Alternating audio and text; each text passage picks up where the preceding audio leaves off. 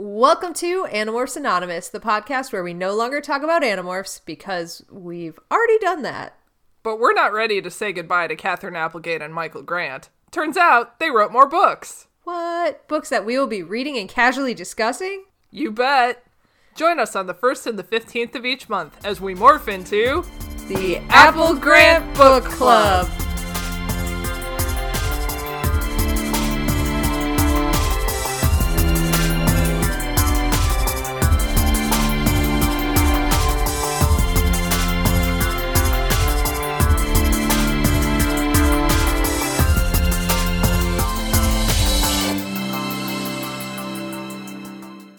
Welcome to another episode of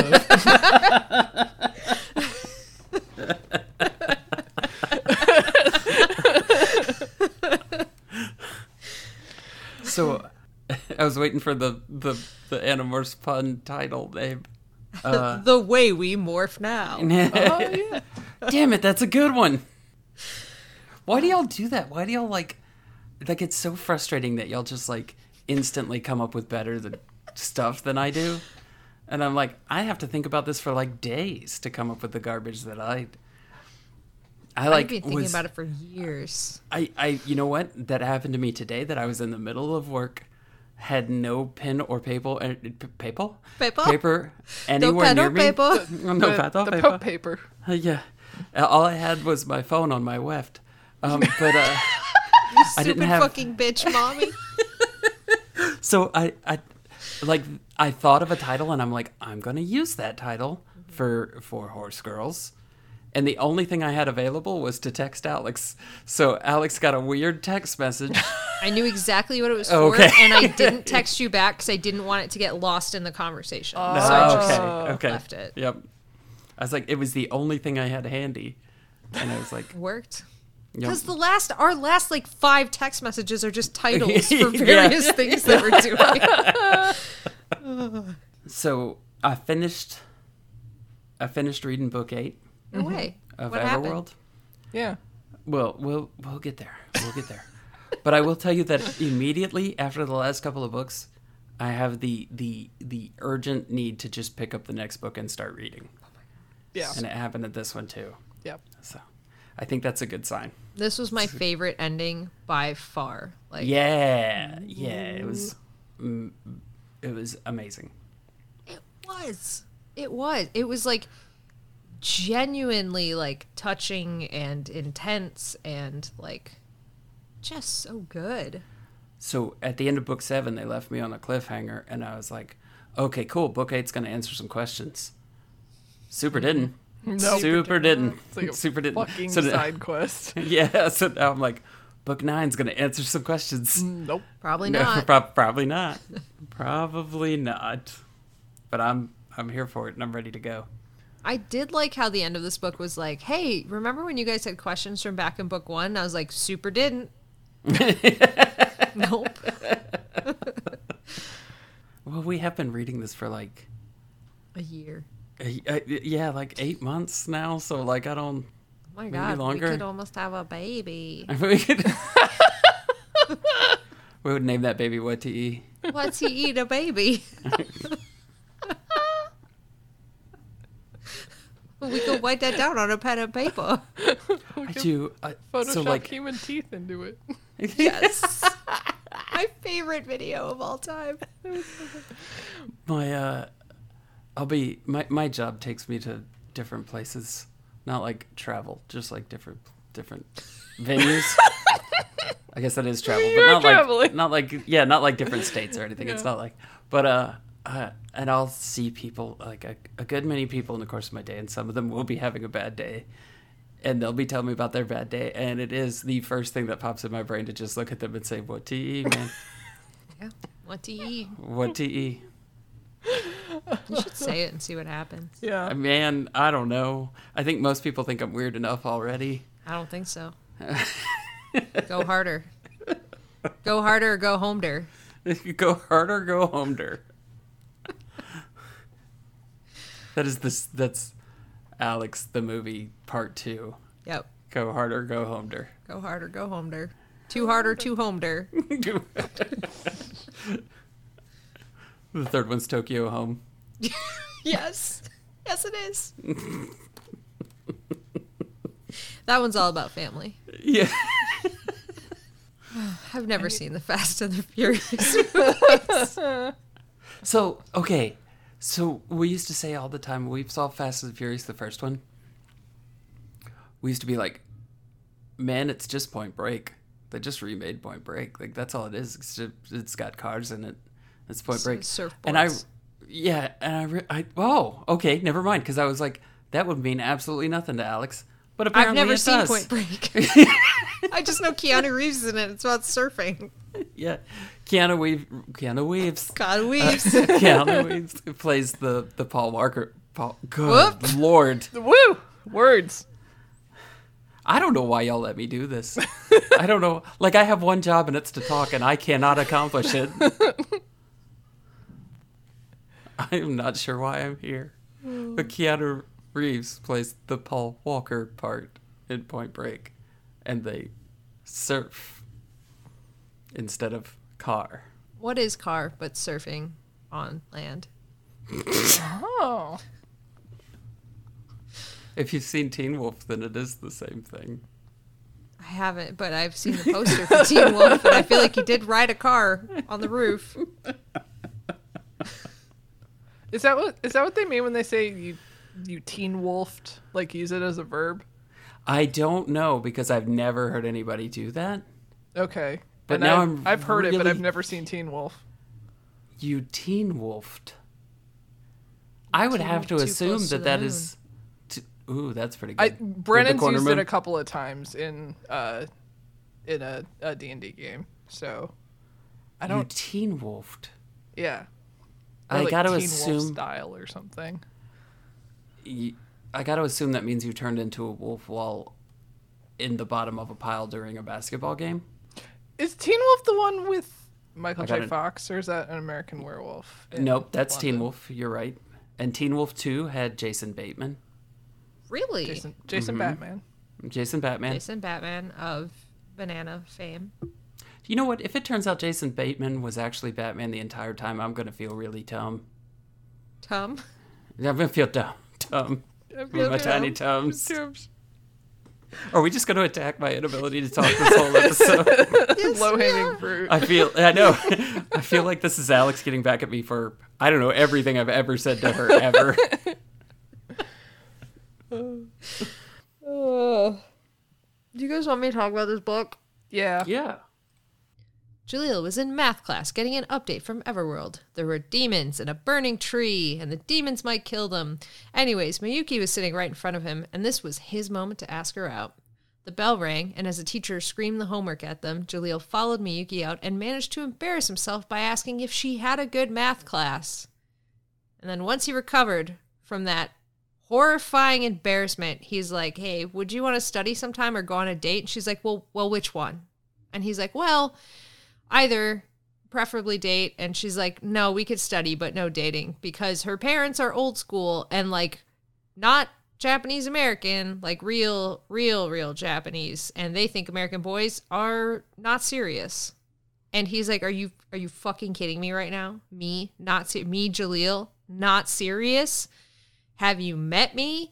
And that apparently convinced her. She's like, okay, come over to study and maybe you'll turn around like my parents' opinion of you and we can see like maybe we could go on a date. He got a pretty big self-esteem boost from this. And he even told David about it when they passed each other in the hallway. And David also got a kick out of them not thinking he was serious enough. Jaleel then gives David this low-key Everworld update because David's still awake in the Everworld, and David jokes, and he's like, hey, this David, kind of funny, maybe not same as Everworld David. Maybe we're living two vastly different lifestyles and we're starting to diverge away from the same timeline. Maybe we're not the same people there that we are here. And as he's like going through, wiping his hands off one at a time with like, you know, antibacterial wipes or whatever, and rearranging his books by like order of spine and like so the spirals can't touch each other, he starts pondering this. And that's that chapter. Yeah, I think it's pretty apparent that... Actually, I think it's most apparent in Jaleel. Yeah. And it's probably because of, you know, certain personality traits, I guess we'll say, that are apparent in one in regular world that don't travel over to Everworld. Yeah. Mm-hmm. But yeah, some of the things that Jaleel does at the end of this book, I don't think real world Jaleel would have any business doing. So Nope. Yeah, it kind of bears the question of like context, like what context you're living in, because like, you know, if like we're living our lives here and our problems are very different as opposed to, you know, if we were like in a post-apocalyptic situation and it's like we were like killing to survive and blah blah blah. Yeah. I would not last long. Oh, I would no. Yeah, Immediate no. dead. Immediate Yeah. dead. I'd be Yeah. like, oh no, I'm being shaken down. I'm too afraid to offend this person, so I'm just gonna give in. I'm a big talker about the things I would do in the apocalypse. I have no illusions about the fact that I would be one of the first ones gone. Mm-hmm. Okay, so you guys know how recently I was at a bachelorette party for a very dear friend of mine I've had since college. Yeah.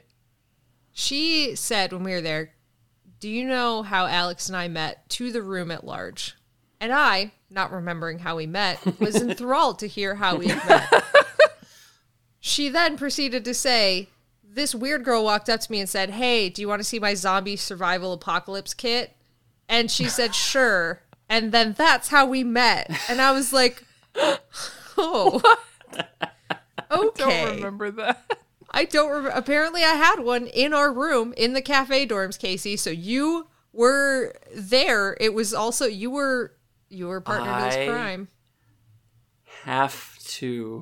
You have got to message this person and have this person message me if they remember the contents of this kit, because I have to know what's in College Alex's zombie preparedness kit. I do remember to that know. kit. I just don't remember you approaching Trisha about it. Me either. She wasn't in the cafe dorms. Not the first year we were there. The second year we were there, she was. And that's when you were like, hey, come look at That's- my cool thing. Allegedly. I don't Okay, remember this. okay. I can see that happening. Yeah. So I'm sitting here and I'm listening to this story and I'm listening to Alex say the word allegedly.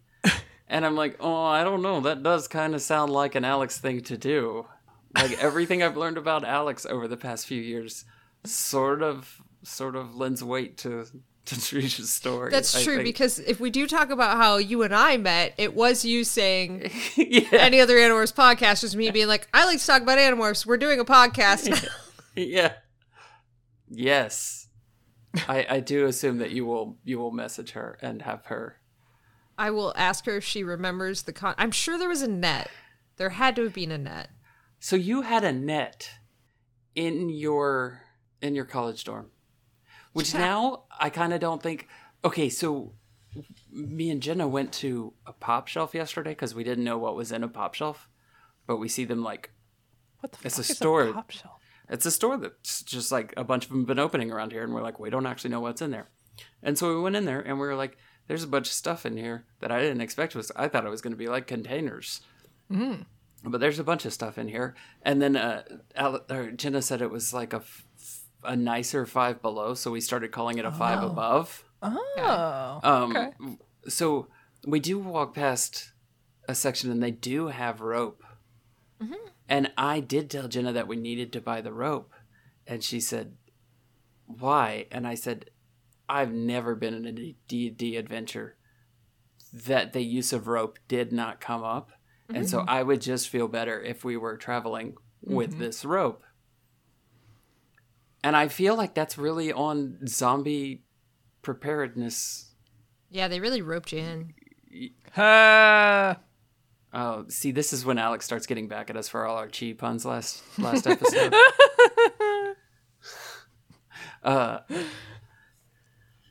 Yeah, so maybe I need a zombie preparedness kit. I think maybe you do. I gotta be honest, I don't remember having this kit or what was in it. I know I had nets because I had a goose net. So I know I had multiple nets. Because you routinely went out and caught geese. That's not even an exaggeration. You're I did. right. Geese are mean. No, they're not. Yeah, they are. Geese are only mean if you're weak enough to accept them asserting dominance over you. I am that weak. Grow up, Tim. Like, there have been so many times when I've been playing golf and we've gone past geese and geese have just looked at me and just been like, yeah. And I'm like, dick, and then drive away. Probably got babies. Maybe. There's no reason to be rude to me. Rude It's a little bit of a reason to be. If you got a problem with Canada geese, you got a problem with me, and I just make you ruminate on that. You guys want another chapter? Yeah. Please. Okay. Jaleel wakes up in Everworld in their stick nest. Everyone is crouched, watching a thunderstorm streak down one narrow corridor of sky. It is not natural lightning. There's some argument over whether it would be better to stay low to the ground or run to the trees, because the rule set that would help them on Earth might not necessarily help them in Everworld. So, eventually, they decide to run. And as soon as they break cover and start for the trees, the lightning is on them, crashing behind them with these big fat raindrops falling down and make everything muddy and slippery. And Jaleel grabs for this tree to help him stand up, and as soon as he touches the bark, this lightning crashes down and splits it and sends him sprawling to the ground with his ears ringing and his nose bleeding, and he can barely see anyone. He thinks he sees April near him, and then he hears David calling, "This way!" But he couldn't see, so he just stumbles towards the sound.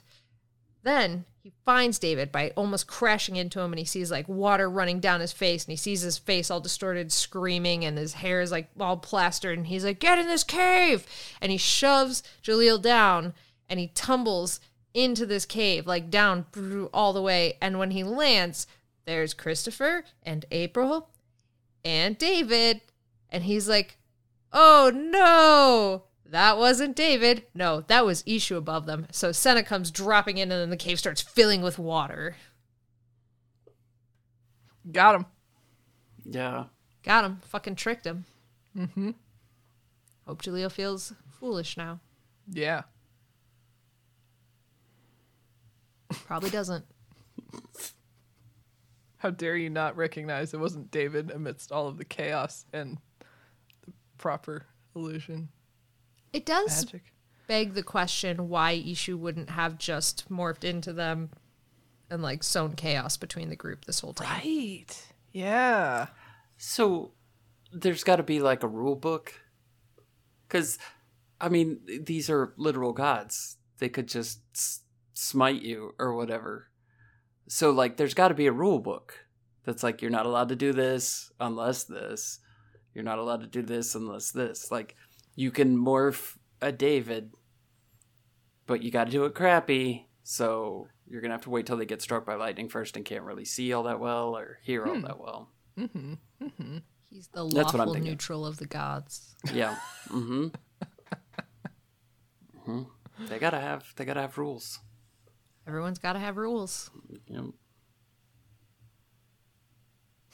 Little book that says what TE on the front of it. And like it's one of those little like faux leather bound Bible books, and it's like the embossed gold what TE. Oh yeah. Yeah. Oh, I want one of those now. And it's got the little ribbon so you can mark your place that goes through it. And the pages are like tissue paper every time you turn them.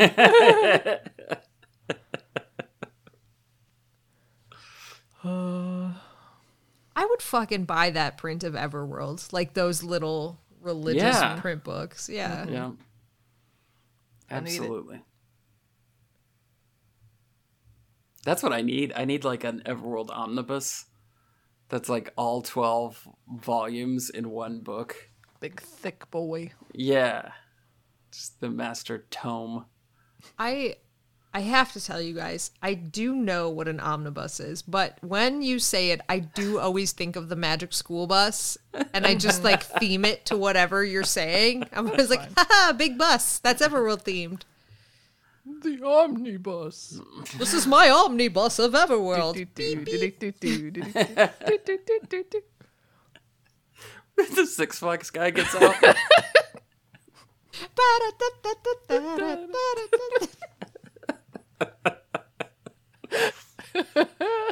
He starts dancing and everybody just looks at each other and says, what do you eat?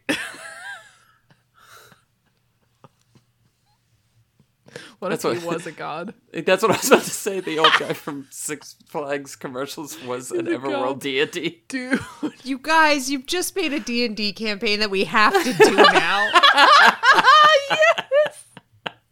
Oh my god. Campaign obviously is called We Like to Party. Oh my god, I need it. We have too many game ideas. You're walking through a forest during a thunderstorm, and just muffled, all you can hear is...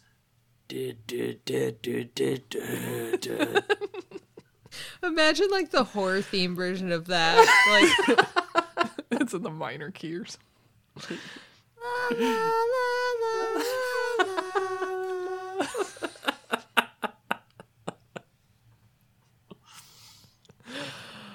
It's raining. We have to get out of the rain. Let's get on this abandoned bus. What's he, man? What to eat? I did find a little pocket knife when I was cleaning up. That was the one that I sent y'all the picture of. Excalibur. And I was like, I'm going to get Excalibur, like, engraved on this thing. Hell yeah.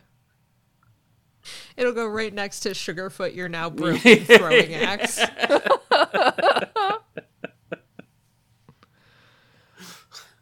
I do like to label things.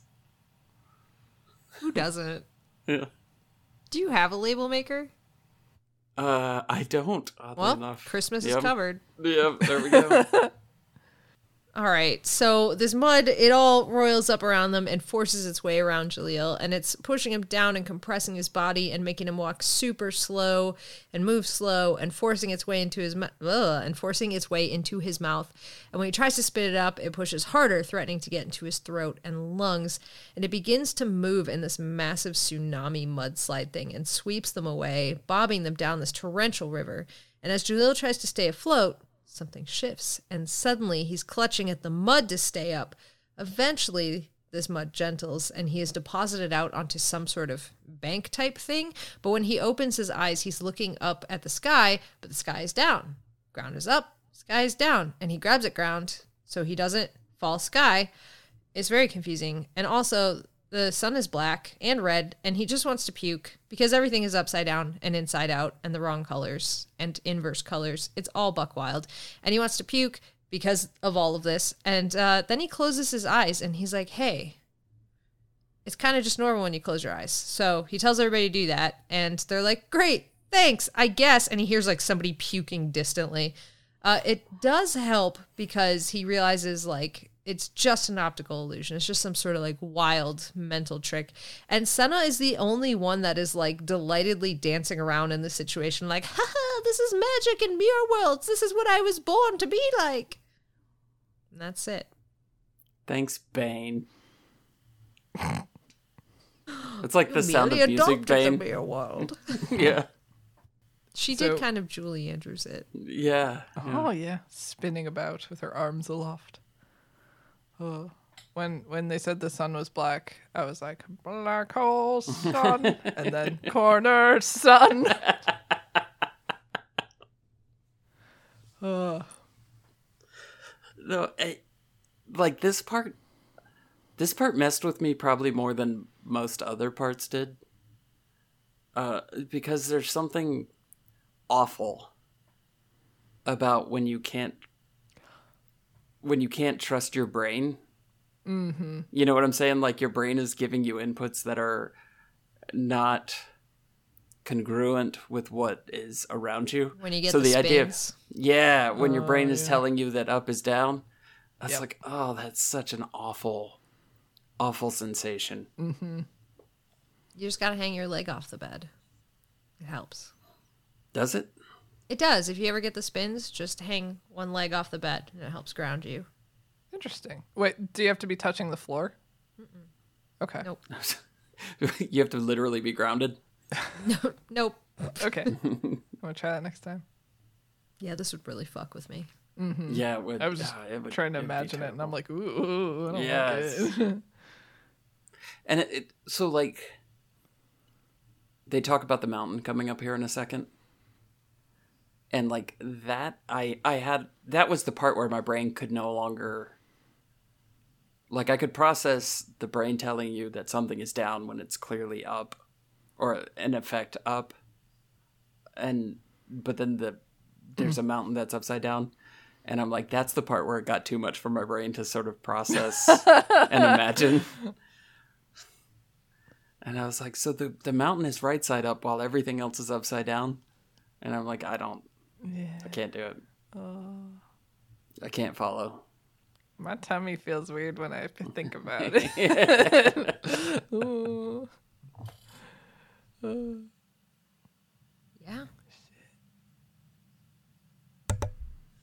Okay, let's talk about the mountain. Since we're talking about it, let's talk about the mountain. Yeah. You built the mountain. You build a mountain.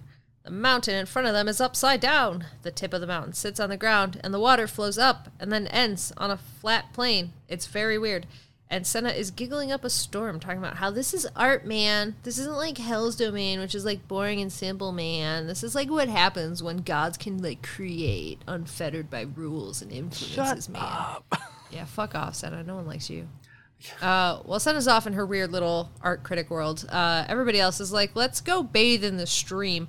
And they find it by, like, crouching down. I don't know why, but I imagine them, like, when they're in a dark room and they're told to, like, find each other or, like, find the ducks on the floor when they're blindfolded.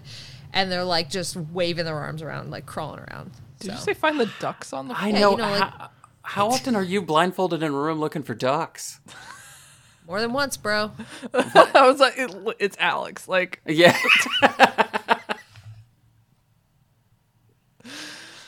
If somebody blindfolded me, put me in a room and said, find the ducks, I'd be like, what is happening right now? Would How you did I question end up me here? if I did that to you? Yes. that's your Would next you go escape find room. the ducks? Well, probably. I'm kind Not of a sheep monster. when- yeah. I'll play your game. Yeah. I see now that I haven't locked you in enough room with obscure tasks yet. We'll remedy this situation. Okay. Anyways, they're My first thought would be there are no ducks. That's my first thought. There's absolutely gonna be ducks. But that would be my first thought. It's like you're just going to record me walking around like an idiot looking for ducks and there's no ducks. Again, it's Alex. Of course there are ducks. Absolutely gonna be ducks. Question is, rubber ducks or real ducks? Both. You're gonna have to find out. I'm so excited. It's going to be those weird long ducks that she showed us. Long ducks. Her favorite duck is this weird giraffe duck. Indian rubber duck. Like the straight up ones? Yeah. Yes. Like the ones where like, my lord, there is no such force. Dur-dur-dur-dur. And then there's like thousands of ducks in the roads. Because they're all just little. Yes. Okay. You know what I'm talking about. It's fine. Nope. Alex does though, and so I don't know what just happened. Kaycie just envisioned the tall duck army. Okay. So you know in this is Two Towers. Is it Two Towers? Or is it Return of the King? Anyway, it's when Wormtongue is talking to Saruman and he's like, hey, shit, what does he say? Even if you breach the wall, it would take a number beyond reckoning, thousands to storm the keep, and Saruman's like, tens of thousands. But my lord, there is no such force. And then somebody cut in this image of like these people herding these groups of ducks in India, and there's like thousands of ducks just like in the street amongst the cars and bicyclists, while the fucking soundtrack of Lord of the Rings is playing behind these ducks. It was the Battle of Helm's Deep. Yes. Okay, so it's Two Towers, yeah. Yeah. It's great. It's one of my favorites. Okay. It's fine. It's fine. You guys want to hear about how Jaleel has mud in his pants? Please, Okay. save me. I can't. But he does have mud in his pants. So they make it to this river. And even though it's really weird and trippy and they feel like it should be like a shower when they hop in because the upside down shit is still happening, they start to bathe. And they broke apart and Jaleel was like, it probably would have normally been embarrassing because there was like the three dudes in the middle and the girls on the end and they're all trying like not to look at each other and blah, blah, blah. But he's like, honestly, no one gave a shit because we were all so fucked up and so like encrusted in mud. We only had one thing in mind, and it was not being encrusted in mud anymore. And then as he was like washing all of this off, he's like, man, it's so weird when you don't need to wash yourself 7 times. You could just do it 1 time, and it works. It's fine the whole time. And then he saw this thing out of the corner of his eye, but it turns out it was Senna in profile in the water, and he's like, well, that was intentional. That was intentional. Everything she does is intentional. And then April screams from the other end of this whole thing, and it quickly becomes apparent why, and it is because there are several tall warriors surrounding her. And Jaleel, like, pulls his clothes on and, like, gets out of there. And, like, April, I guess, had some clothes on. But David just runs pell-mell naked out of there to grab his sword. He doesn't even give a shit. But as he grabs his sword, there are 3 warriors that level spears at his chest. And Christopher grabs his own spear, but that just gets knocked aside. And then his, like, feet get swept.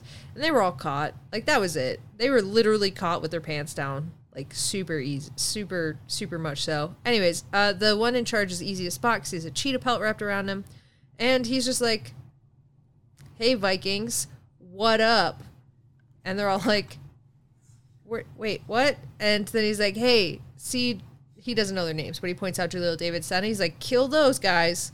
These other 2, April and Christopher, torture. Let's go, Vikings. That's that chapter.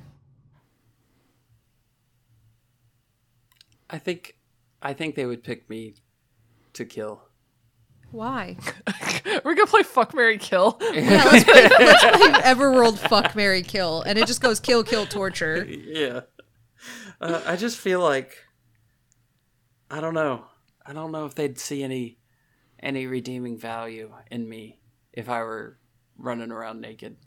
Well, but they picked the naked guy with the sword, the witch, and Jaleel to murder. And I don't know, like, the other one is like the pale redheaded girl and like the weird blonde guy with a spear true. that they destroyed. So like, what was the criteria? Yeah, what was the criteria? I don't know. That's a good question. I don't even know. I don't even know. No. So there's no way to know. There's no way to know. I just roll the dice, I guess. Yeah. Maybe it's like when the teacher like splits you up into groups and she's like, okay, you 3 on the left, dead. You 2 on the right, torture. But like, you know that the teacher is picking like, oh, these 3 are disruptive, so they're going to go be dead in the corner. That's these true. 3, That's true. Yeah. Yeah. You know what I do like about your scenario there, Kaycie? What? Is that they weren't an even set. So, like, the teacher would have to jump into the torture group also so that it would be balanced. Mm-hmm. You don't think the teacher would put themselves in the torturing group? Well, they'd have to redo the math at that point. There'd have to be 3 groups. And you'd have to pick one of the kids to be a torturer with you. Oh, what if yeah, you you can't give them that power. Yeah, you can't. They did in Lord of the Flies. The teacher didn't do it, though. Well, the teacher didn't have a grasp on the situation. Not at all. Did you guys ever have this scenario in school where everybody had to partner up and nobody wanted to be your partner, so the teacher was like, I'll be your partner? No, because the teacher didn't want to be my partner either.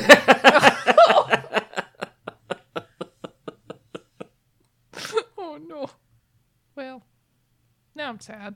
Or if you had to be in the one group of 3. That also happened too.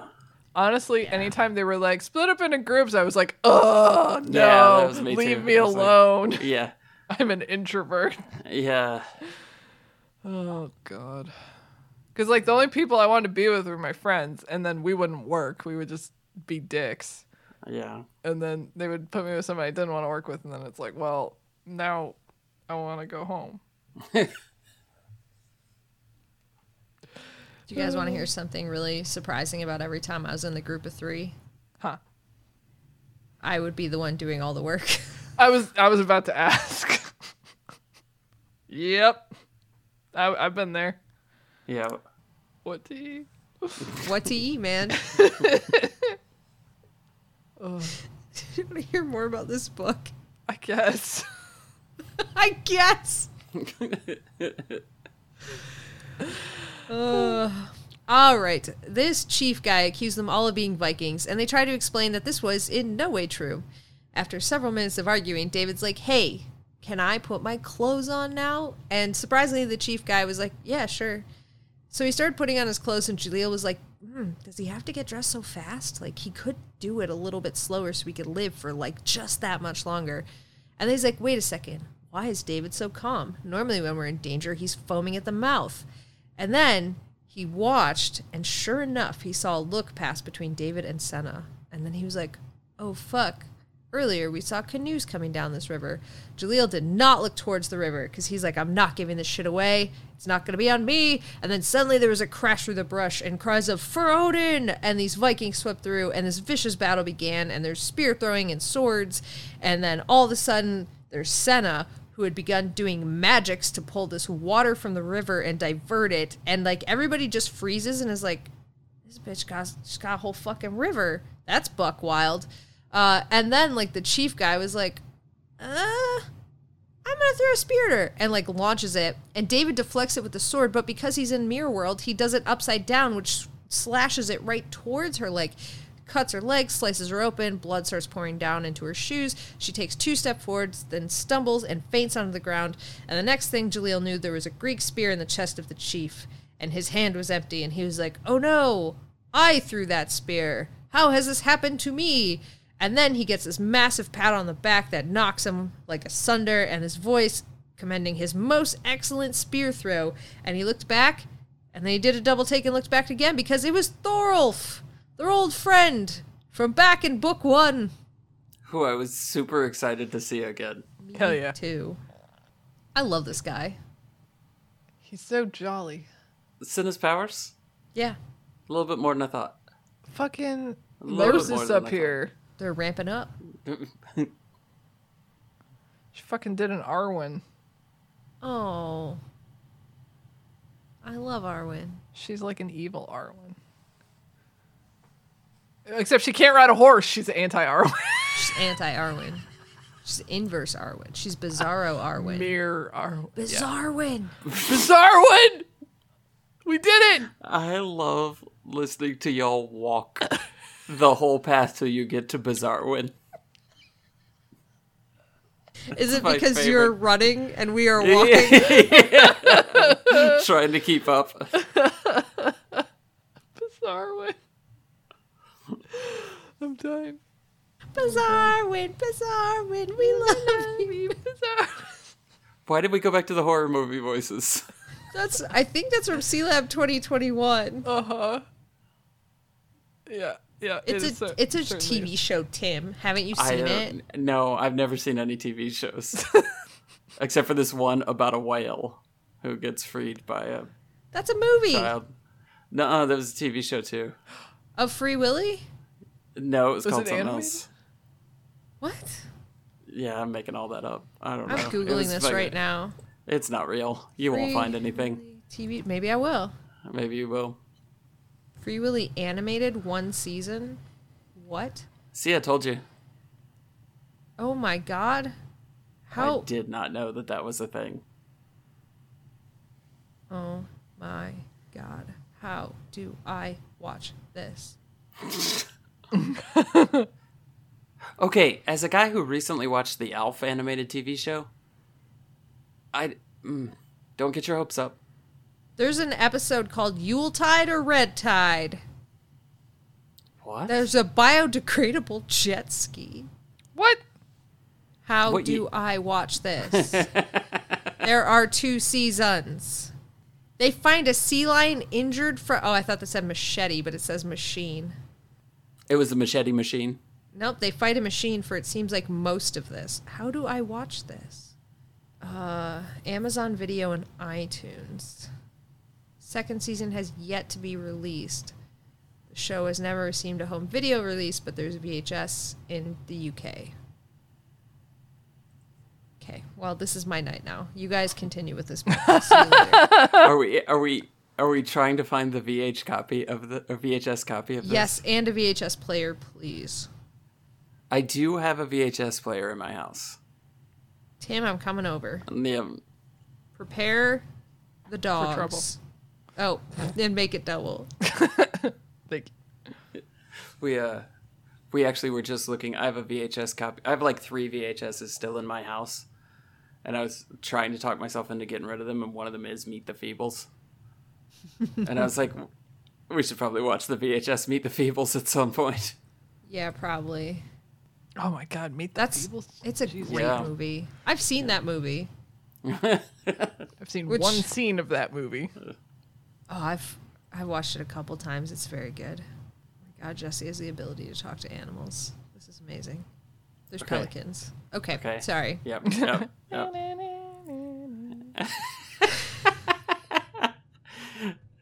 All right, you guys ready for some more Yeah. Viking-y goodness? Yeah. Yes. All right.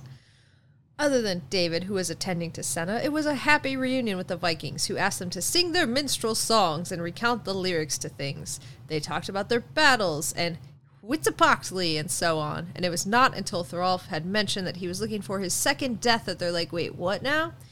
And as he was talking, Jalil does do like a momentary distraction because he looks over to see like David and Senna and sees 3 yellow footprints in the grass where all of the grass has died. And he's like, huh, that's weird.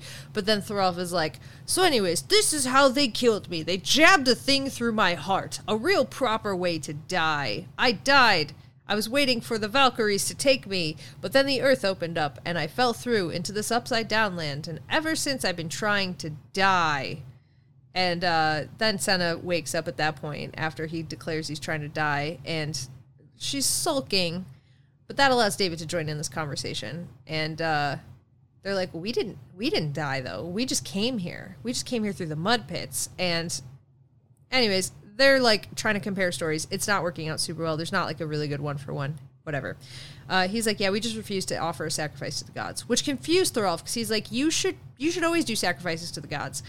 And they're like, no. And he's like, well, you don't want beef with gods because they'll fucking kill you. And they're like, don't think so.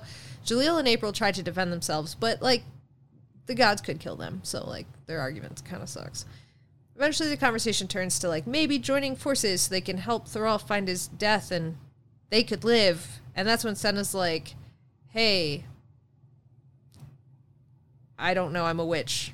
That's it. That's what my notes say. They say, I'm a witch, and all the Vikings are like, yeah, but you're not an old crone, so that's pretty impressive.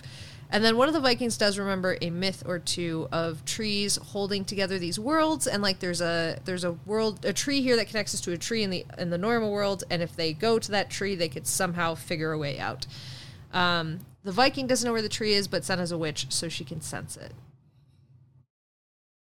My notes fell apart partway through there.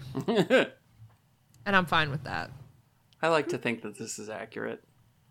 That there's a tree here that also sticks out on the other side of the earth. That's kind of the impression I was getting. Yeah. Like, or at least it's like a mirror inverse tree. So like when they destroy it, it like collapses back to regular world. I don't know that this will work out without the hand gestures. Dude, what if there's in the other world there's like a tree-shaped crack in the ground, like it's a hole? I don't know. So okay, in the other world instead of air has tree, and where there are trees here, there's pockets of air there. Huh. And all the land is water, and all the water is land. Damn. It doesn't really hold up because then my trees are in the water. So It's I don't know. Otterworld. Otterworld? Yeah. So Everworld is Otterworld. Because like they'd be traveling through like all the slipstreams of the water in the air where the trees were. I thought you were doing an odd even thing. Nope. Odd world and even world. No, I'm kind of imagining at this point, like, when you set, like, mirrors up and they reflect, like, 1,000 different worlds, I'm imagining, like, this, like, fan out of, like, the trees, and in each one of these, like, mirror sections of trees, the world is just, like, slightly different from each other. And it can go as, like, many, like, iterations of mirrors that exist. You know, just, like, a fun little throwaway thought. That's, like, 100% of my thoughts, probably. Well, that one wasn't worth keeping. Toss. Oh. Have you ever seen that episode of SpongeBob where he's burning all of the memories and all of the things he knows to remember one singular thing? And then eventually later they're like, "What's your name?" And he's like, "We can't find that file." And it's just all the SpongeBob's like running through his burning mind trying to find his name. So when you describe that as not a SpongeBob episode, that sounds super fucking depressing. Like, just, like, if you remove all of the SpongeBob aspects of it, it's like, oh my god, what is this, like, deeply sad movie? Do you want to... I had a thought that sort of, like, hung out in my brain most of my workday a little while ago. And it was... I tried Googling it to resolve it, and Google did not help. Google just made it really, really dark.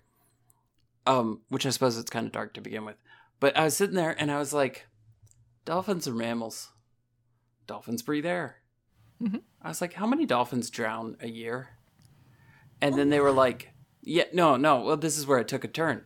They were like, well, because of fishing nets, like 300,000 dolphins. And I was like, no. That's not my question. Like, that's terrible. And I would love to do everything I could to prevent that. But that is not my question. I want to know how many, like, redneck dolphins there are that are like, here, let me try this thing. And it ends up with them, like, drowning. Like, or they just didn't plan properly. Like, these are my questions. Did they start telling you about the obligate breathing and how often they commit suicide in captivity? No. Oh. See, Because... like, I don't want the dark ones. I just want to know, like, Darwin Award dolphins. Oh, like, dolphins who tried something and it didn't work out and they ended up dying because of it. Like, they drowned. That's what I want to know. Maybe a few. It's got to be, it can't be zero, right? It's not zero. It can't be. Yeah, it can't be zero. But they all want to give me, like, all these, like, epidemic. I don't want to know the epidemics. Those make me sad. I want to know my little goofy thought of how many dolphins just fuck up. Yeah, well, they can just choose to stop breathing, so. I wish they wouldn't. I mean, that's what we all want, but yeah, sometimes. That's dark. I don't want it to go dark. Dolphins are an extremely dark species in multiple different ways. Every time I learn something about a dolphin, it seems to go that route. Yeah. Everybody thinks they're so cute, Lisa Frank little motherfuckers, but no, they're Yeah. Next level. They get it. All right, you guys want some more Dark Everworld shit to go with your Yes. side of dolphin? Yay! Yes. All right, this group of mismatched Vikings and kids followed Son of the Witch looking like some scene out of Mad Max. As they walked, Jaleel saw some more of what Mirrorworld had to offer. It had slow gazelles and fast elephants and inverse color zebras, and he kept trying to make sense out of it and logic out why things were the way they were, and then he's like, stop it, Jaleel. Stop trying to make it make sense in real world rules. Do like Senna. Magic is the key. And he's like, okay, I can figure out Senna. I can figure out this key. Unfortunately, when he did walk up to Senna, not close enough so that they could touch, but close enough he could ask her questions, she was like, come to figure me out, Jaleel? And he was like, yes, actually. That's precisely what I am doing. And she just, like, every time he starts asking her questions, she turns it back on him. She's like, hey, why don't you try to figure out this magical world with your little box of a brain with your logical ordered thoughts, idiot? I bet you can't. And then she, like, uses her magic to push through his weak brain just to prove how weak it was and, like, populate this image of her that's, like, drawing him in almost as much as Hell's beautiful side did. And she was, like, this glowing, like, just wonderful, beautiful, symmetrical, blue-eyed girl, and, like, Jaleel's, like, gasping and trying to, like, fight against this mirage. And then this image drops, and he sees Senna, like, wince a little, and he realizes, oh, this had cost her. Like, when she uses magic, it cost her something. And the river had cost her even more. And then he realized that it wasn't the cut that had made her pass out. It was the magical effort of moving that river. And then Senna realized that he figured all of that out, and she's like, well, you know, the more I use it, the easier it's gonna be,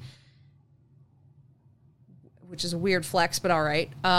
Anyways, as this, like, weird sparring match ended, Jaleel distances himself, and he's like, man, I really don't want to take all this so personally, But I do. I take Senna and Ishu very personally. I shouldn't, but definitely I do. And he kind of walks along, lost in his own thoughts, until ahead of them they all saw it, illuminated by the red and black setting sun. It was the great tree. It was gigantic and purple. And David's like, well, if the moon's good, we could keep going. But nobody, not even Thorolf's people, were up for that. So instead, they settled down to rest. An inverse color zebra is still just a zebra. No, like, you know when you have, like, film that, like, you do that, like, inverse color negative thing on? Yeah, the negative of it. Yeah? And it's like blues and yellows and, like, ochres and things like that. Oh, okay. That's what you meant. I thought you meant the whites were reversed with the blacks. And I was like, there's no way. There's no way he looked at that and was like, those are in the wrong spots. No, but like you would be able to tell. That would still be weird. I would not. White nose? Yeah, white probably nose not. Zebra? You would be able to tell. I'm gonna do this right now in Photoshop. But what I meant was like more like the photo negative of it. Let me look up a zebra. Photoshop. Anyways, what'd you guys think? I hate Senna. Why? Because she's the worst. I don't know. Just every time she speaks, I'm like, man, I don't like her. It's like, don't talk to Jaleel. Don't do it. Nobody wants to hear your garbage. Nobody likes you. I just find it interesting how, like, she seems to be getting to him in kind of a very different way. Like it's not at all like with David or April, which is kind of like trying to like appeal to their better nature or whatever, or make them feel bad for her or whatever. But she's kind of like tempting him in a different way, I guess. I don't know.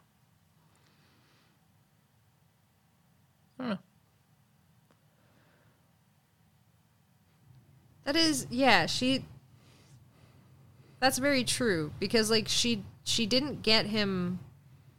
So I don't feel like this ever happened again, but when this chapter was going on, it very much felt like Senna got him in a way that she was controlling David, but like with David, it was very much like overt and everything, whereas this was like kind of a more insidious or like a different way to control him, but somehow like those powers still had control. Like it was very weird. But he's always been the one who wasn't quite sure why he got picked to be brought to Everworld. So there's obviously something going on that's different than the rest of the group. You know, he didn't have that relationship with her ahead of time. Yeah. So. Yeah. I don't know. It's always felt to me like she wanted to control him. Like she picked him because she thought she could control him, like using his OCD. But it just never worked the way she thought it was going to. Like he's always kind of being the wild card. Mm-hmm. Wild card, bitches. All right, I'll worry about this later. You guys ready to hear about what happens in the real world? Yes. Oh, God. Oh, boy, howdy. Oh, boy. So Jaleel tumbles into the real world, quite literally. He falls over because his brain is trying to reconcile this upside-down world with this regular one. He was walking to Mayuki's, and as it happened, she lived very close to Christopher. In fact, he could see Christopher walking down the street ahead of him, and he almost called out, but then he stopped himself because he had to be to Miyuki's by 6:30 on the dot. He wasn't going to do anything that would leave a bad impression on her dad, include being even a single minute late. As he continued down the street, Christopher cut into an alley by his house, getting into the garage and avoiding going through the house to the garage. And Jaleel saw two guys duck in after him. One he recognized as the weirdo from Taco Bell. Something spurred Jaleel into following them, and when he made it to the door, he heard the hit of something on flesh and comments about Christopher talking to a cop, and then he saw the big guy holding a rod of some sort, and Christopher doubled over in pain. And Jaleel's like, back off. And then he saw this flash of relief and embarrassment on Christopher's face, and the weird shrimpy guy pulls out a gun and points it at Jaleel. And in that moment, his entire world focused down to the point of the barrel. That was all he could think about. But thinking fast, he's like, hey, I called my house. This is my cell phone. It's going to my voicemail. I read your license plate number into my phone. And all of that is going on my answering machine right now. So if you want to shoot me, fine, but everyone's going to know. This, of course, is all a lie, other than I have a cell phone. Keith, the weird shrimpy guy, is like, if you called, then what's the license number? If you just read the license plate, surely you still remember it, which, by the way, is extremely flawed. There's no world in which I would remember this, but Jaleel just rattles off a license plate number. And the guy's like, oh, so you're one of the smart ones, and, like, puts his gun away like a weird TV detective. Jaleel's judging him hardcore. But this ruse was enough to scare these guys away, and as they were leaving, the big one made sure to, like, shoulder check Jaleel into the wall. Hard. Christopher shut the garage door behind them and tried to stumblingly explain to Jaleel, like, hey, man, these are the guys from the copy shop job. They're Nazis. Like, they thought I wanted to join them, but I don't want to join them. And Jaleel kind of gives him a hard time, like, oh, but they thought you wanted to? And Christopher's like, I'm not like that. I'm not like those guys. He's like, yeah, I said the jokes, I said the things, but I never actually hated people. And Jaleel's like, sounds like they thought you were one of them. And he lets that simmer for a while, and eventually Christopher becomes contrite, and Jaleel kind of lets it go, and then tells him, like, hey, man, you may have just blown a date with the love of my life. That's that chapter. I feel like that's the perfect time for a little bit of I told you so. Yeah. You know, like... Yeah. Or not even I told you so, but, like, that I told you so vibes of, like... Right. What you're doing was stupid, and you've kind of earned this yourself a little bit by being stupid. Okay, good, I've made that point now. You know what I'm saying? Like, Yeah. So you see it now, right? Yeah.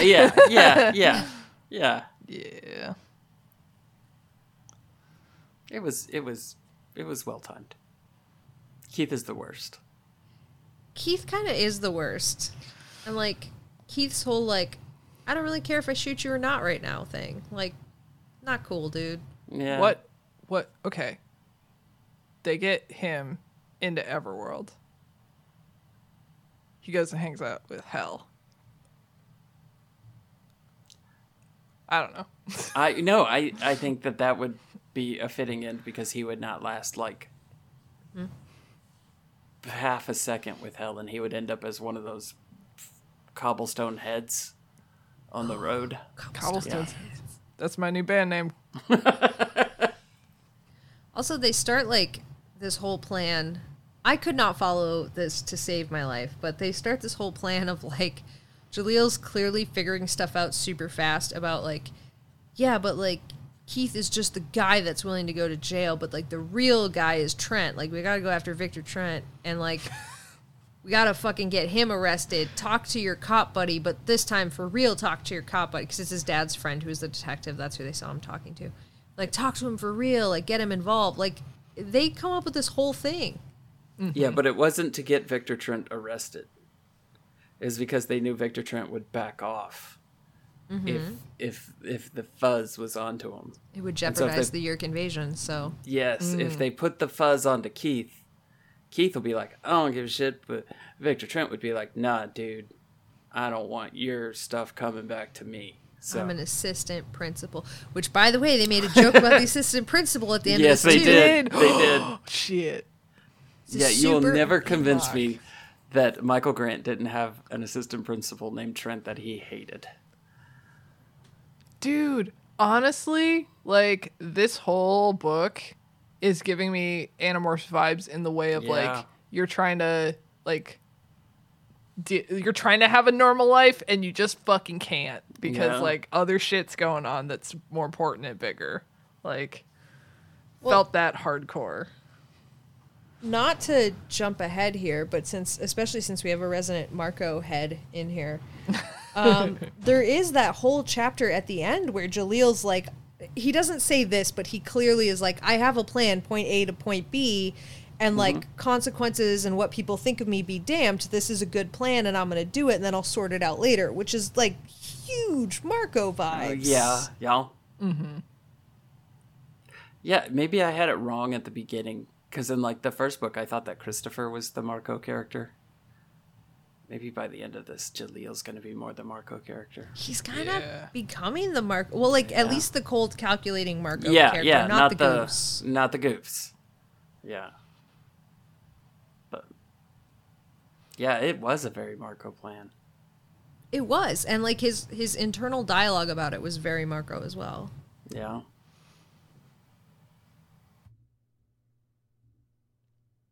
I kind of want to talk about that plan. Oh, sorry. Okay. Well, let me continue. That wasn't meant to be a hit. I just didn't want to jump ahead too much. Get it the fuck together, Alex. So David woke up Jaleel, but it's just his turn for watch. There was nothing terrible going on. And David could sense that Jaleel was a little off, so he's like, do you want me to go, like, wake up Christopher instead? And Jaleel's like, no, Christopher's having kind of, like, a rough day. He got, like, assaulted by Nazis, and now we're talking to the cops. And David kind of also is like, he came down the same way Jaleel did, where he's like, well, Christopher, they did kind of peg you as a Nazi, so it's kind of a little bit on you, dude. And then Jaleel was actually the one that stepped up, was like, well, he's trying to join the rest of humanity, like cut him a break. And like after David chilled a little bit, he's like, hey, Jaleel, do you think two worlds could bleed over? And Jaleel's like, yes, I do, but David, tell me the exact reason why you're asking me this question right now. And David's kind of like, oh no, I shouldn't have told you of all people this thing. And he starts mentioning that strange encounter that he had back in the real world where he pulled into the driveway, ran into that maid, and the maid started telling them to close the gap. And then he also introduces the thought that maybe like Keith could be like an evil person from Everworld, or like something bleeding the other way from Everworld because he was so shitty as a person. I don't know. They kind of spitball for a little bit. But then David's like, all right, I'm going to bed. Don't worry about the weird snuffling sounds. I'm pretty sure it's just hyenas.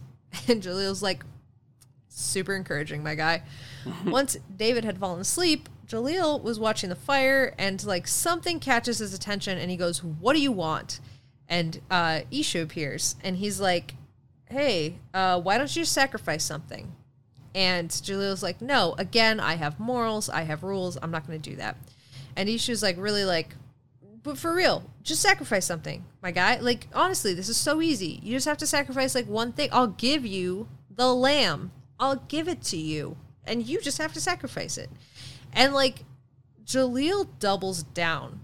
And he also said that, like, Ishu wasn't enjoying this questioning. Like, he wasn't enjoying begging for this sacrifice either. So he's like, it was a very weird conversation overall.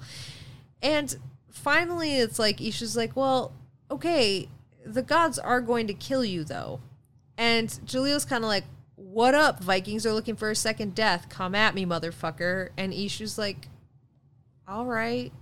And just walks away. Just walked away, ladies and gentlemen. Just walked away. I think the Keith being from Everworld theory is a little bit of a stretch. Yeah. So, okay. I didn't take it as him being from Everworld as much as maybe being motivated by Everworld, if that makes sense. Like, maybe Keith was an Earth person and he was still a Nazi and he was still shitty, but maybe he was drawn to Christopher because of some spillover from Everworld, or maybe he's acting more aggressively because of Everworld is kind of how I took it. I didn't take it as him originating there, but maybe he did. I don't know. No, I think I read it more like you did. Sorry, Kaycie.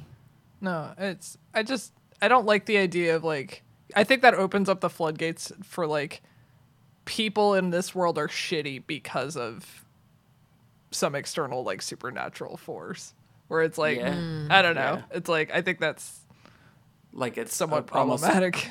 Apologizing for it. Yeah. Yeah. Like, not acknowledging the fact that people are shitty in this world because people are shitty and there's a lot of other dumb reasons. And it doesn't strike me as a very Michael Grant thing to be like, people are genuinely good at heart and it's just external forces. Like, but yeah, I don't know. But the maid thing, or the alleged maid thing is, that's bugged me since it happened. Yeah, for sure. It's such a dangling thread.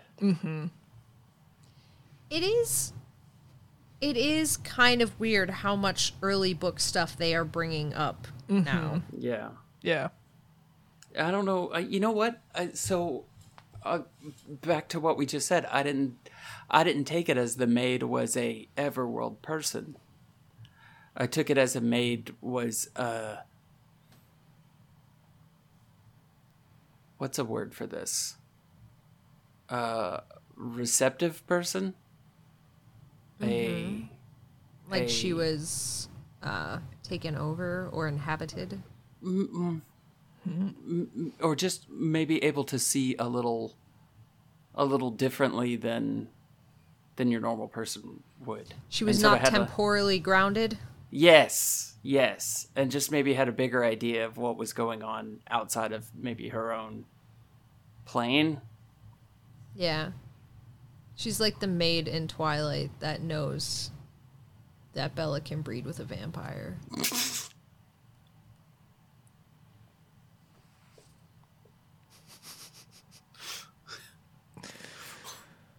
Oh, God. Yes, that. This is what we needed to do. We just need to put everything in terms that everyone could understand. It's right, Twilight. How does it relate to Twilight? Listen, I know it was originally a joke on Tim to read Twilight, but I feel like the joke was on us.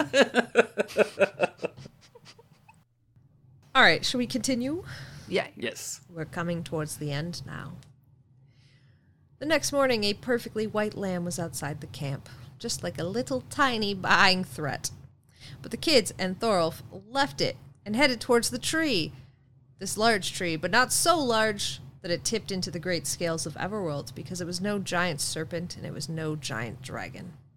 Still, the animals avoided it and its shadow, and as they approached, they could feel the sense of importance build around them. They began to be able to feel the roots beneath their feet and the deep magic flowing. And Jaleel was like, I feel pretty good about my plan. And Thorolf and David joined him and inquired, like, so what's up? Once we reach this tree, what are we going to do? And Jaleel was like, well, obviously, we're going to use senna. And David's like, what now? And Thorolf is like, oh yeah, witch's blood, known poison. Definitely. That's why you burn or drown witches. You never chop their heads off, because blood can ruin the crops forever. And Thorolf is like, I remember when I had crops and a farm and a wife and a bull. It was such a good time in my life. And Jaleel's like, I loved your farm, bro. And he was like, thank you. I too loved my farm. And David's like, you're gonna what to Senna?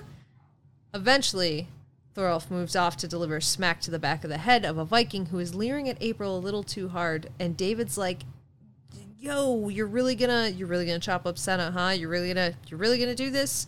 We can't do that. You just want to do this just because you want to fight Ishu and you're not gonna like give in? And Jaleel's like, yes, precisely. Like, we could win this one and I'm gonna do it. And David can't even really argue, because David doesn't have a plan or any idea of what to do. And the only plan that Jaleel had ever, oh no, what did I write here? It was a good plan, and the only plan that, holy shit, what did I write? Was I having a stroke? Dear God. Okay, here's what I intended to say. Jaleel constantly backed David's plans. Constantly. And so part of his argument was like, hey man, even when you were sent as bitch, I was like on your side and I helped you, so you need to back my plan now. And David's like, hey man, I have no good argument against that. That's a great point. I don't have a plan. I'm in. It's the part where the plan goes into effect that I was like, what?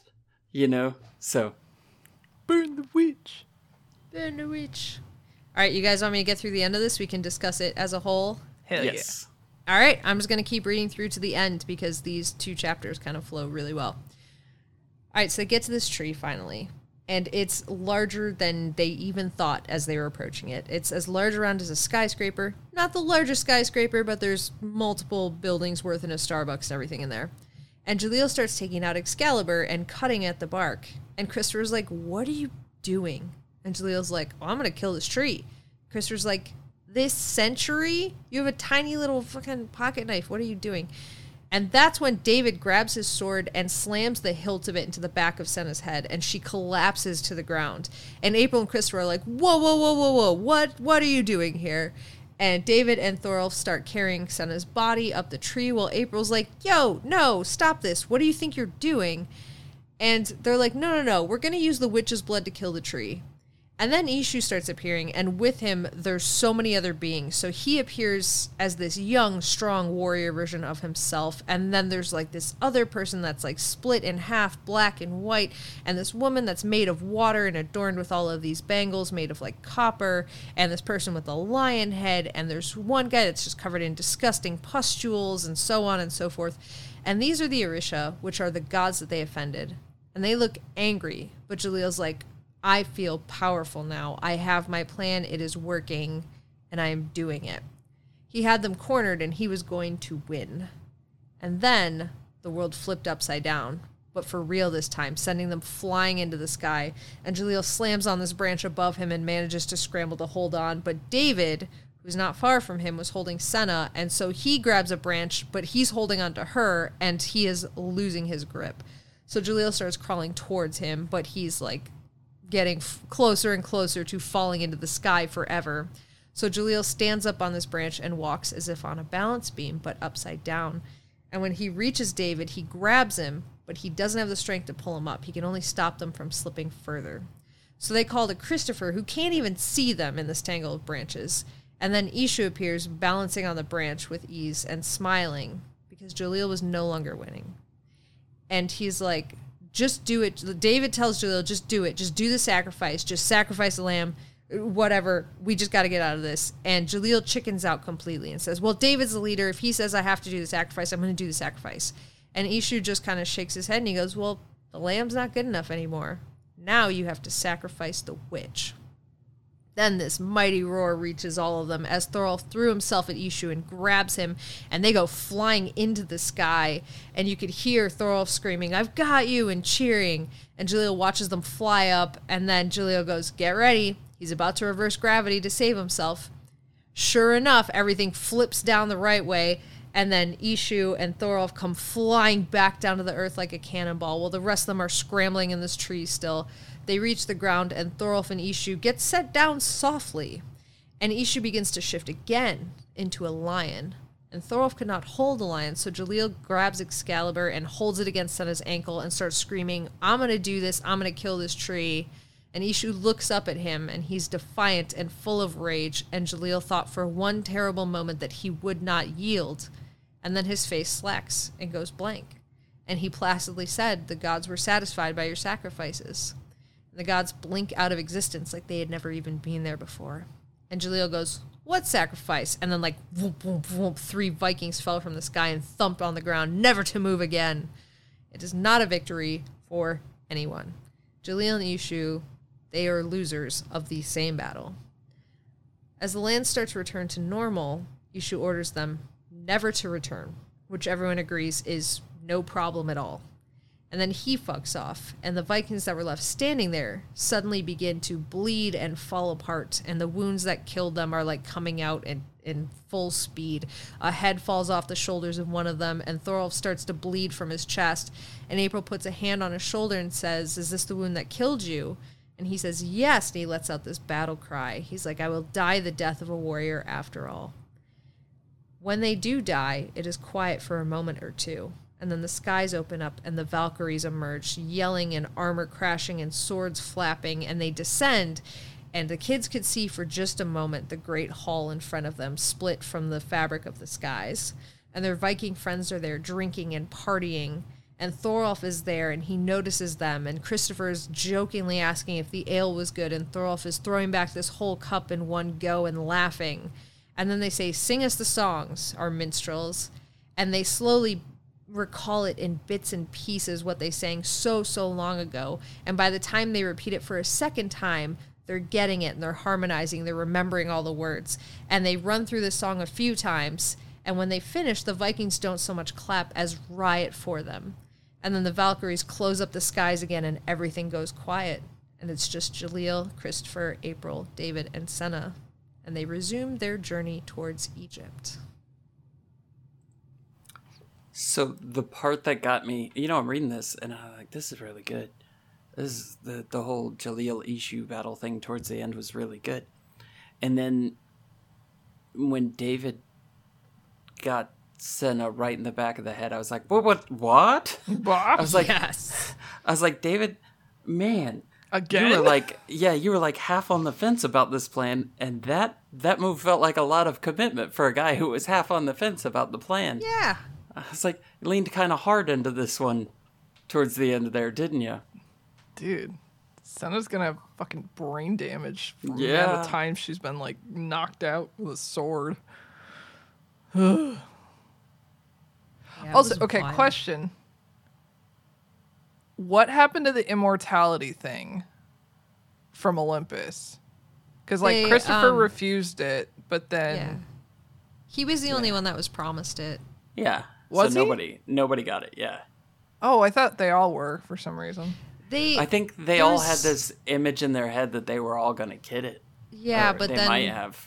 when they were working out with, I think with Dionysus, like the actual like repayment plan, Dionysus was like, just FYI, like Christopher's the only one that actually did the thing that I can guarantee. I'll try to argue for the rest of you, but I don't know if that'll happen. Okay, I don't remember that, I guess. Because, like, I was thinking, like, Jaleel versus Ishu, kind of like, I was like, what if one or more of the kids, like, actually, like, somehow become a god? Like, what if, like, Senna becomes a god? Oh, no, she's the only one I don't want to become a god. Yeah, but I think she's the only one who's actively trying for it. Yeah. Or at least to become that level of powerful. Yeah. I feel like David's, like, on his way. He's already got a god name. Davidis. Yeah. They all need to work on their god names if they're gonna try and get there. So, can I tell you my theory? Yeah. But real quick, like, Yes. before I get to your theory, that wouldn't surprise me, Kaycie, if that is the way that this book ends with one of them in that position. Okay, now go ahead. So my theory after reading this book is that every single one of them is just going to divide far enough that they become two separate entities. And there is only, like, we will only follow Everworld Jaleel. And there may be a Jaleel that exists in the real world, but he is like a pale, like, shadow of his self in Everworld or whatever. Interesting. So you think it's like the opposite of the Rachel Starfish? Kinda. Like they don't get put back together? I don't think they get put back together. I think they are forever divided. It's mitosis. I think. You know what? We're going to go with it. There's nobody here to argue. Mitosis. No, Yeah, I agree. okay.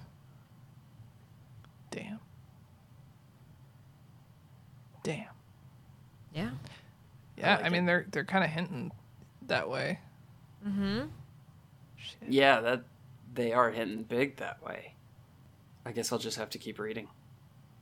Yeah, well, I'll have to keep reading. I need to figure out what happens. This is the contract we entered into. I'm going to get the next book from my shelf. Burb. Burps. This is the sacrifice that I made for traveling on Animorphs Anonymous land. This is the pay you have to price me, Tim.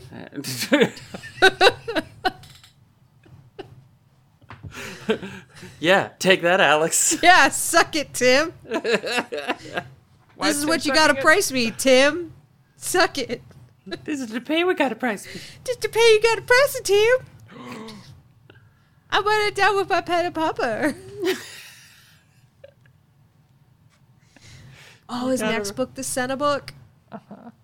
Oh shit, is it really? I read the back. Yeah. Oh man, because It's I saw the title. What is it called? Inside the Illusion. inside the The David Blaine special. right. Chris Angel pops out. Chris Oh, shit. Angel, What if Chris that's what it is? It's Senna versus Chris Angel and he mind freaks her. Hell yeah. Oh my god. I just read the first sentence, now I just want to keep going. Oh, What's no. the first sentence? Nothing. No. You have to read it. What if that was the first sentence? It just says nothing. Nothing. In that accent. I was 7 Nothing. years old when my mother told me she was going away. Yeah, I I'm want to already read gripped. it I'm now. Yeah. fucking gripped already. Grip it and rip it, baby. Grip it, rip it, baby. Shit. Fuck. You guys, I felt pretty strongly at the Viking Great Hall scene. Yeah, yeah. Thorolf got the end that he wanted, and I was happy for that. Yeah. Yeah. And the group, the gang got to take part in it, and that was kind of fun too. Mm-hmm. We ended on a high note. Yeah. Oh man, God, the image of like the world righting itself and like the Viking bodies just like splatting to the ground was so intense. I was like, damn. I like had to know how high they actually got before they turned around. Oh my God. I mean, they fell. There was conversation before their bodies hit the ground. Mm-hmm. Did you yell Michael Grant in this one, Tim? I didn't yell it.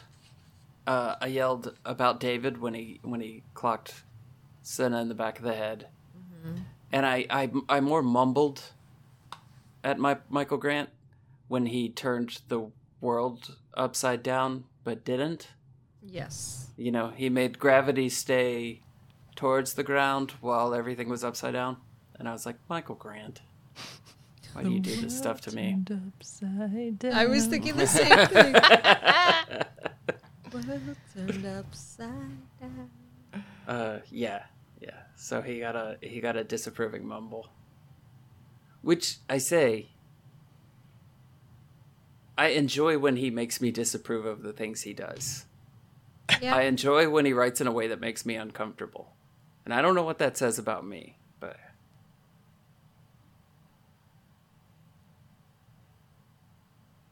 You enjoy testing your limits.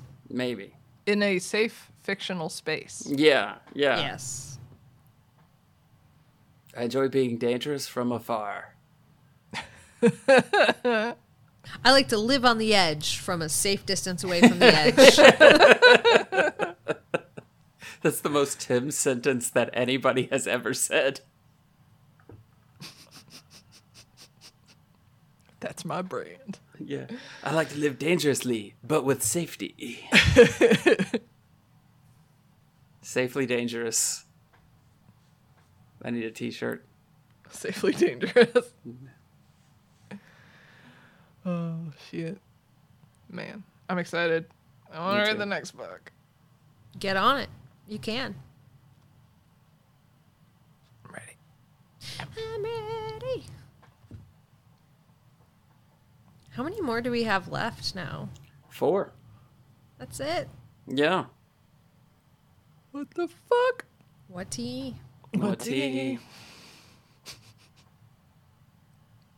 I hope that when y'all get to the Gone series and I'm listening, that at some point in that Gone series something weird happens and that's the only response that y'all can come up with is what-y?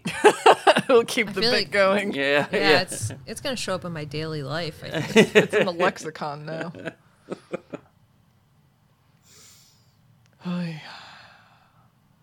I'm excited for Gone. Yeah, Gone's good. I'm excited to dissect it because, like, I've read the first book one time when I was deported, of course. Right. That And, old chestnut. That old chestnut. That old can of worms or whatever. You've made your horses, now lie in it. Anyways, I'm excited to dissect it in a way that is different than just, like, reading it for just kind of for fun. I'm excited to listen to y'all talk about it. And then have Kaycie explain to me what's actually going on in the book that I missed when I read through it. Yeah. So you guys realize that that's just like symbolism. No, Kaycie, I'm stupid. I didn't realize anything. No. I reject all of this.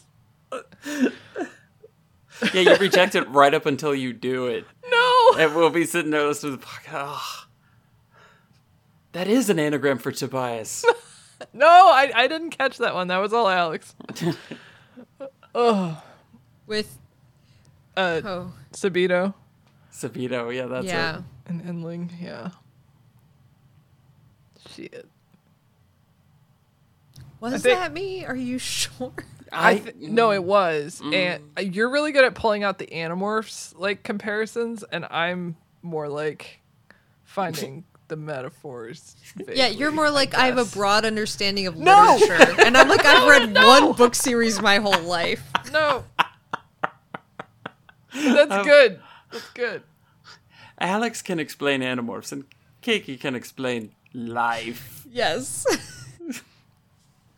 Oh, how terrible you can pull all the Animorphs reference on this Animorphs podcast, which is the most appropriate time to do so.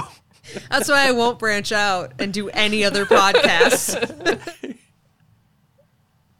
They'll be like, you want to do a non-Animorphs podcast? I'm like, fuck no, I don't. Nope. I've got nothing to contribute to this conversation. I'm what they call a specialist. I have a very specific set of skills.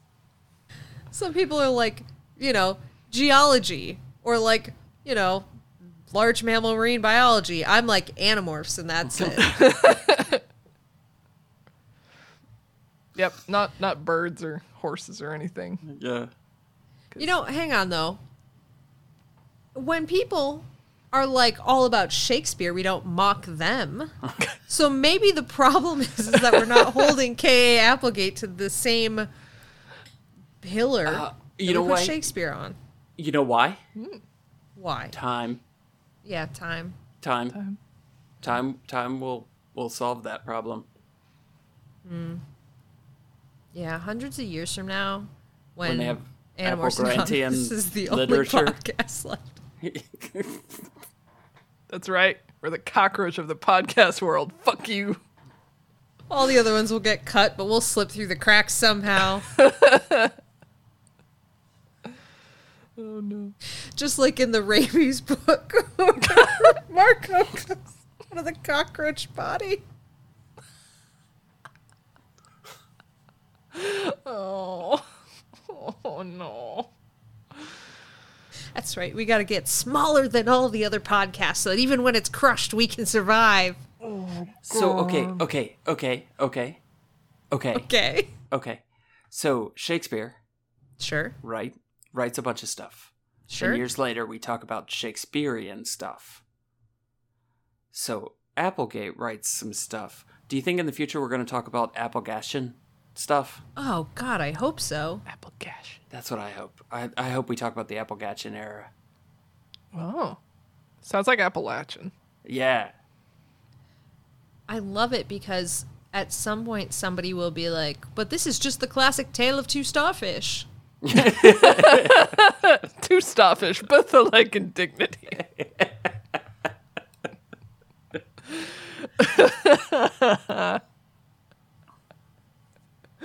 Oh no. They'll have college courses in Applegatian literature. Wow, that sounded country, didn't it? Sure did. Applegatian literature. That goes all the way up to Ireland in some places. Literature. Literature. It's like Literature. Literature. Fuck. Well, how's about that 7-minute outro? Unless we have any more business. Business. Business. Should we call Austin to do this one?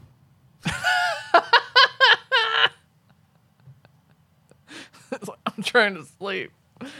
He's probably not trying to sleep. Wake the fuck up. Wake the fuck up. We need you.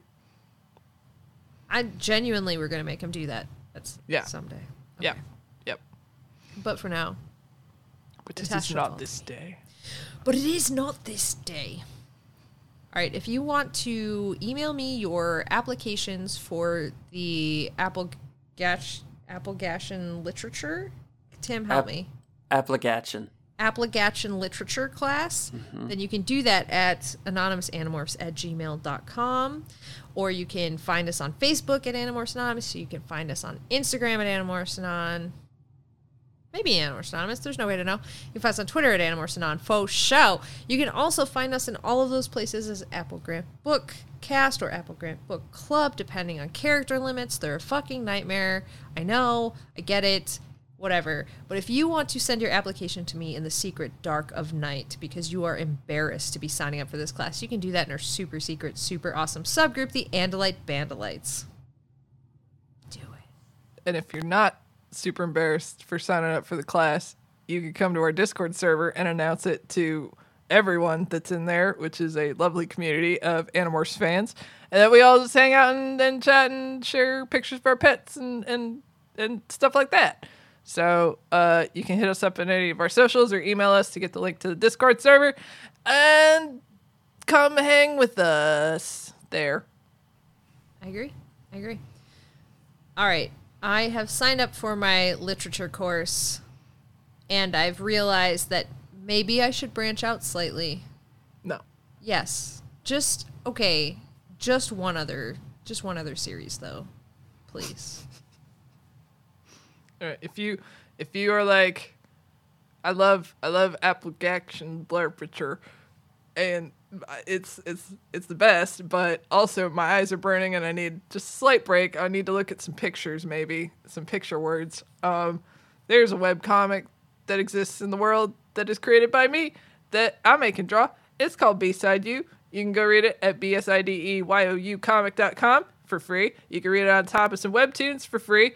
You can go to patreon.com/KCD Studios. It's not super free there, but it is totally cool because if you subscribe $1 or $5, you can get early access pages, you can get work in progress pages, and best of all, you're helping me, a sad little artist, make her dream comic of boys being in love with each other. Anyway, go do that. Patreon.com/KCD Studios or something. No, it is patreon.com/KCD Studios. It is. There's no or something about it. And if you give Kaycie $9,462.83 a month, you can get the Slater cast, which is just Dan and I in the Dan van talking about how awesome Slater is. So, all right. You know what else? You know what else I like? Yeah. You know how Dan and I do the Slater cast? Mm-hmm. Well, there is another person that I do podcast with that I enjoy quite immensely. Mm-hmm. I like to call him Tim. Mm-hmm. I thought you were going with Jenna. I mean, yeah, okay.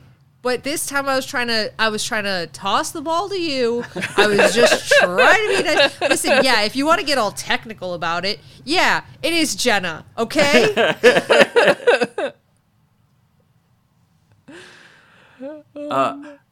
I do a podcast with Alex called Horse Girls that everybody should listen to. You can find that at horsegirls.club. And I do a podcast with Alex and Kaycie called Late Starters that everybody should listen to. I don't know where you find that. Late Starters. All over the internet. Spotify. All over the internet, yeah. The Late Starters. Podcast Republic. The Late Starters. TheLateStarters.com is the website, but yeah. That's what I was trying to think of. And so now you know that. And then there's Surprise Attack Book Club, which you just have to find. Surprise Attack. And Jenna's on 2 out of the 3 of those. So. Yes.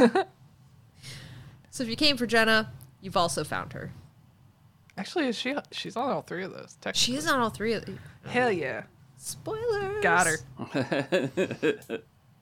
What else is Jenna on? Well, as you know, she's on Horse Girls and Surprise Attack Book Club, and maybe Late Starters. You should just have to listen to find that out. She is also on a show called Dungeons and Drakenbeams, which is an Animorphs D&D podcast, and it's so much fucking fun to do because of Jenna and how wonderful she is and how amazing she is. And that's not even being like a weird facetious joke land that I've been living in until now. That's just genuinely goddamn true. She's a goddamn delight, and that show is so much fun. So, yeah, check us out. It's great. Oh, yeah, I'm on that show, too. No one gives a fuck. Milkyourfriends.com. Wait, no, is that the Patreon? That is the Patreon. Okay, if you like Dungeons & Dragons, go to their Patreon, and for $1, they'll send you a certificate that says you're not a yerk. Good job. And give you access to content that has Kaycie and Tim in it. So, oh yeah, there you go. Fuck yeah. It's all connected. It's all connected. It's like Everworld. It goes all the way to the top. It's a long way to the top if you want to rock and roll. It's from my favorite band, KCDC. I thought your favorite band was Cobblestone Heads. Yeah, it will be. But it's a long way to the top. If you want to rock and roll. Do, do, do, do.